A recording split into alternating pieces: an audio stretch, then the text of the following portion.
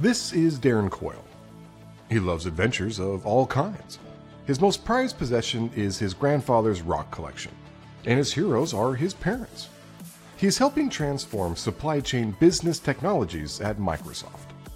What I love about my job is the pace. We are able to deploy really interesting manufacturing technologies to our own factory at a pace that I've never seen outside of Microsoft. In my 20 plus years in manufacturing technologies, Microsoft, as many people are unaware, is a manufacturing company. We build Xbox, we build Surface, we build Surface Hubs, HoloLens, keyboards, and accessories. The first big challenge was understanding the way the supply chain works at Microsoft. Everything from the sourcing, the plan, the make, the deliver, the care, the return, logistics. So just understanding the scope and the magnitude of our own supply chain. What are we doing in our factories today? What opportunities are there to improve the way that we build a product? What we know about the product, where the product is, the quality of the product, the speed of deploying products. There's lots of things in manufacturing that are important. Manufacturing tends to be fairly conservative in the way they adopt technology. In our case, we have lots of pockets of data. So we had an engineering database over here, we had a SAP ERP system over there, we had the manufacturing execution system at the contract manufacturer's place, all these different locations of data. The first problem we're trying to solve is, how do we answer questions about our business? For example, if a device came back and we wanted to know the history of that device, when was it made, where was it made, where did it ship to, who activated it, why did they return it? Just the one serial number would take us days to go to each one of those different data sources, pull the data, put it together in a report, and answer one business question. If you want to keep up in this market, you've got to be able to answer these questions faster. You can't spend your time getting data, bring it to the forefront, answer one business question, and then go figure out what the next business question is that you want to address. That was the business problem we were trying to solve. Let's go connect all these data sources in one location. That way we can answer any question that we may have. Today it's a serial number, tomorrow it's a quality issue, the day after that it's a sourcing issue, and we don't have to go spend countless hours curating, manicuring, stitching together data. A year ago, we took our manufacturing operations on a digital transformation. And that transformation, we broke down into 3 waves: a connected wave, a predictive wave, and a cognitive wave. And the connected wave was really the first step, which is there's lots of data sources all around the world. Get connected to them all. We're just connecting to the data we already have. That turned into a trip to China. We spent about a month there, and we connected to a dozen different data sources. They look at productivity, they look at yield, they look at outputs, they look at repairs and inventory levels.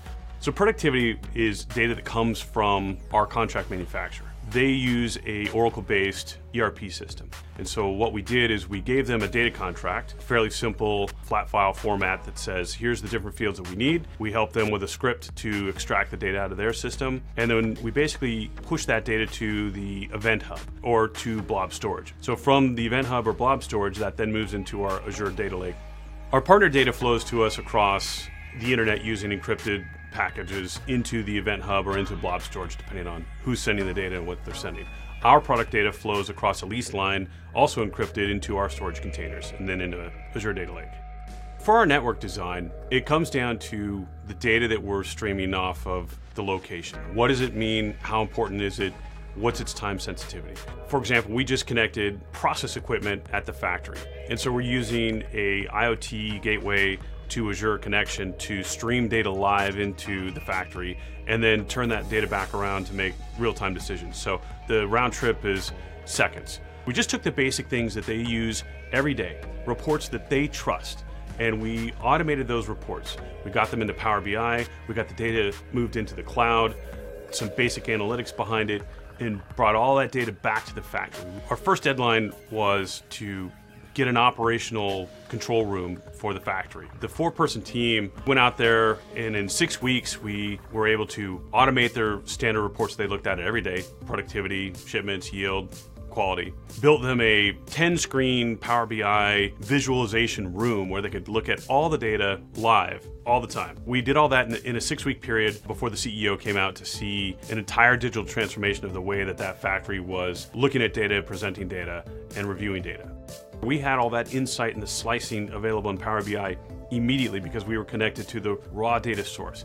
We could answer questions about what happened yesterday or the week before. We could look at line-to-line comparisons. And all these things were instantly available and instantly answered with Power BI in the factory, which is what got the wheels started. Since we began a year ago, we've connected to our primary factory, we've connected to a dozen of our vendors, we've connected to our delivery mechanisms, and we've connected to our customer service mechanisms. We were able to do all of this over the last 9 months. That's in the connected phase. The predictive stage is kind of where we are now, where the data lets us see trends as they are occurring real time and respond to them. We can dispatch people to the floor. We don't have to wait for an excursion event to happen. We can see supplier data coming in. We can make decisions about how much to build, where to ship, based on all of this data coming to the surface real time, because we don't have to collect the data anymore. So for all of our automated test machinery, we did all of the statistical grading in the back end. Okay. So that when it came into Power BI, it already had a sort of a ranking as to whether or not this piece of data was important or not, which then goes into the heat maps, which allows us to find the data quickly. On the machine level data, like a lamination machine or a trimming machine, all that data gets statistically graded actually in Power BI itself. So we brought it all the way through, and then we developed the statistical process control rules in Power BI, and so it executes SPC on the fly. So we have both. The cognitive wave.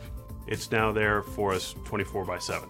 We've had dozens of conversations with these manufacturing operations that see the same thing. They laugh in the same way. They say, oh yeah, we run our factory off of Excel. We run our factory off of PowerPoint. And we have the same challenges. It takes us a week to answer one business question. And we show them in 5 minutes, and we bring up Power BI and show our factory. And we're like, look, I can tell you why I missed production today. Oh, I'm short parts from this vendor and I have a bunch of stuff stuck in repair. And we show them the power of the visualization layer and the pace that you can answer questions. And then we go back and tell them again, take advantage of all of the machine learning and the AI and the intelligence, the insights, and let that then drive your business. The cognitive wave is where we allow the machine learning to solve complex problems for us. And we focus on manufacturing operations and supply chain operations. The difference between predictive waves and cognitive waves is more around the fundamental technologies behind it. Cognitive is more about using machine learning, artificial intelligence. So to get started, we presented the problem to several data scientists. We gave them all of the data streams. So the data streams came from fact information such as process yield coming off the machinery. We gave them dimensional information as in this component came from this physical location, the order in which things were put together, so that the patterns could then look for relationships and causality and create a better optimal solution for how we built the HoloLens.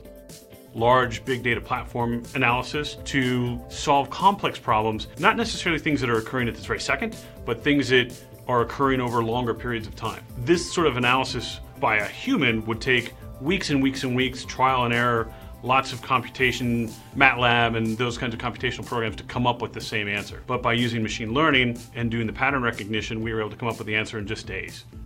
For example, optimizing the minimum material conditions of a kitted device. Fact information from what was happening, dimensional information in terms of where things are and what order things go together in, so like a facts and dim sort of a construct. And from there, they then were able to use the machine learning pattern recognition to come up with the optimal way to assemble the HoloLens, which improved our yields. So these are the kinds of machine learning algorithm things that will let us get to a cognitive in a faster pace in our manufacturing operations. The big future for cognitive and AI is to tackle problems that haven't been addressed yet in manufacturing, simply because there was not enough data available, not enough computation, not enough pattern recognition to be able to do these things. You could do other examples where you look at the way that you build a device and you feed it design of experiments, and it can generate better ways to assemble a device, or it will be able to predict what will happen in the future if you use component A versus component B. So far, Microsoft has reaped a number of important benefits from the continued digital transformation of its manufacturing operation. Darren says the team has learned some important lessons as well. I think the things we could have done differently, we should have kept the dedicated team dedicated, made this their full-time job. Of course, we didn't know that it was going to have such an impact. We didn't know that the value was going to be there. This digital transformation has been the largest change in manufacturing technologies in 30 years. And it was probably one of the easiest changes to bring to fruition. the actual physical part of connecting the data and bringing the data to Azure and making the Power BI, it was actually very simple. Like I said, a couple of weeks to automate some of the most basic reports, another few more weeks to connect to a bunch of machinery and bring all that data live. The number one thing keeping all these companies from doing this, which was the same thing for us, which is business adoption and change management. It's the fear of, if I go invest in trying to go on a digital transformation, will my business accept it? The answer to that is that it has to come from the top down. When our corporate vice president said, we're going to do this, he was relentless for the 2 or 3 months that it took for everybody all the way down the organization to believe the data, to see the change, and to get on board. Once you get that change management started, the flywheel begins, and then it perpetuates, it feeds itself. The beauty of the architecture is we've moved from systems of records to systems of records and a system of intelligence on top of that. We're not changing the fact that the data still exists on the machine or the data still exists in an ERP system. We are simply moving all that data up to a system of intelligence. We've seen value in productivity gains, people not collecting data anymore. We've averted product loss in the tune of millions and millions of dollars. We've optimized operations in and around just the data that we're getting from the insights. The payback, the value to the implementation is measured in days and weeks, not years. In our 10-part video series, Expedition Cloud, Microsoft technical experts will share the inside story of Microsoft's journey to the cloud, including proven practices, things we do differently, and advice for customers on the same journey towards digital transformation.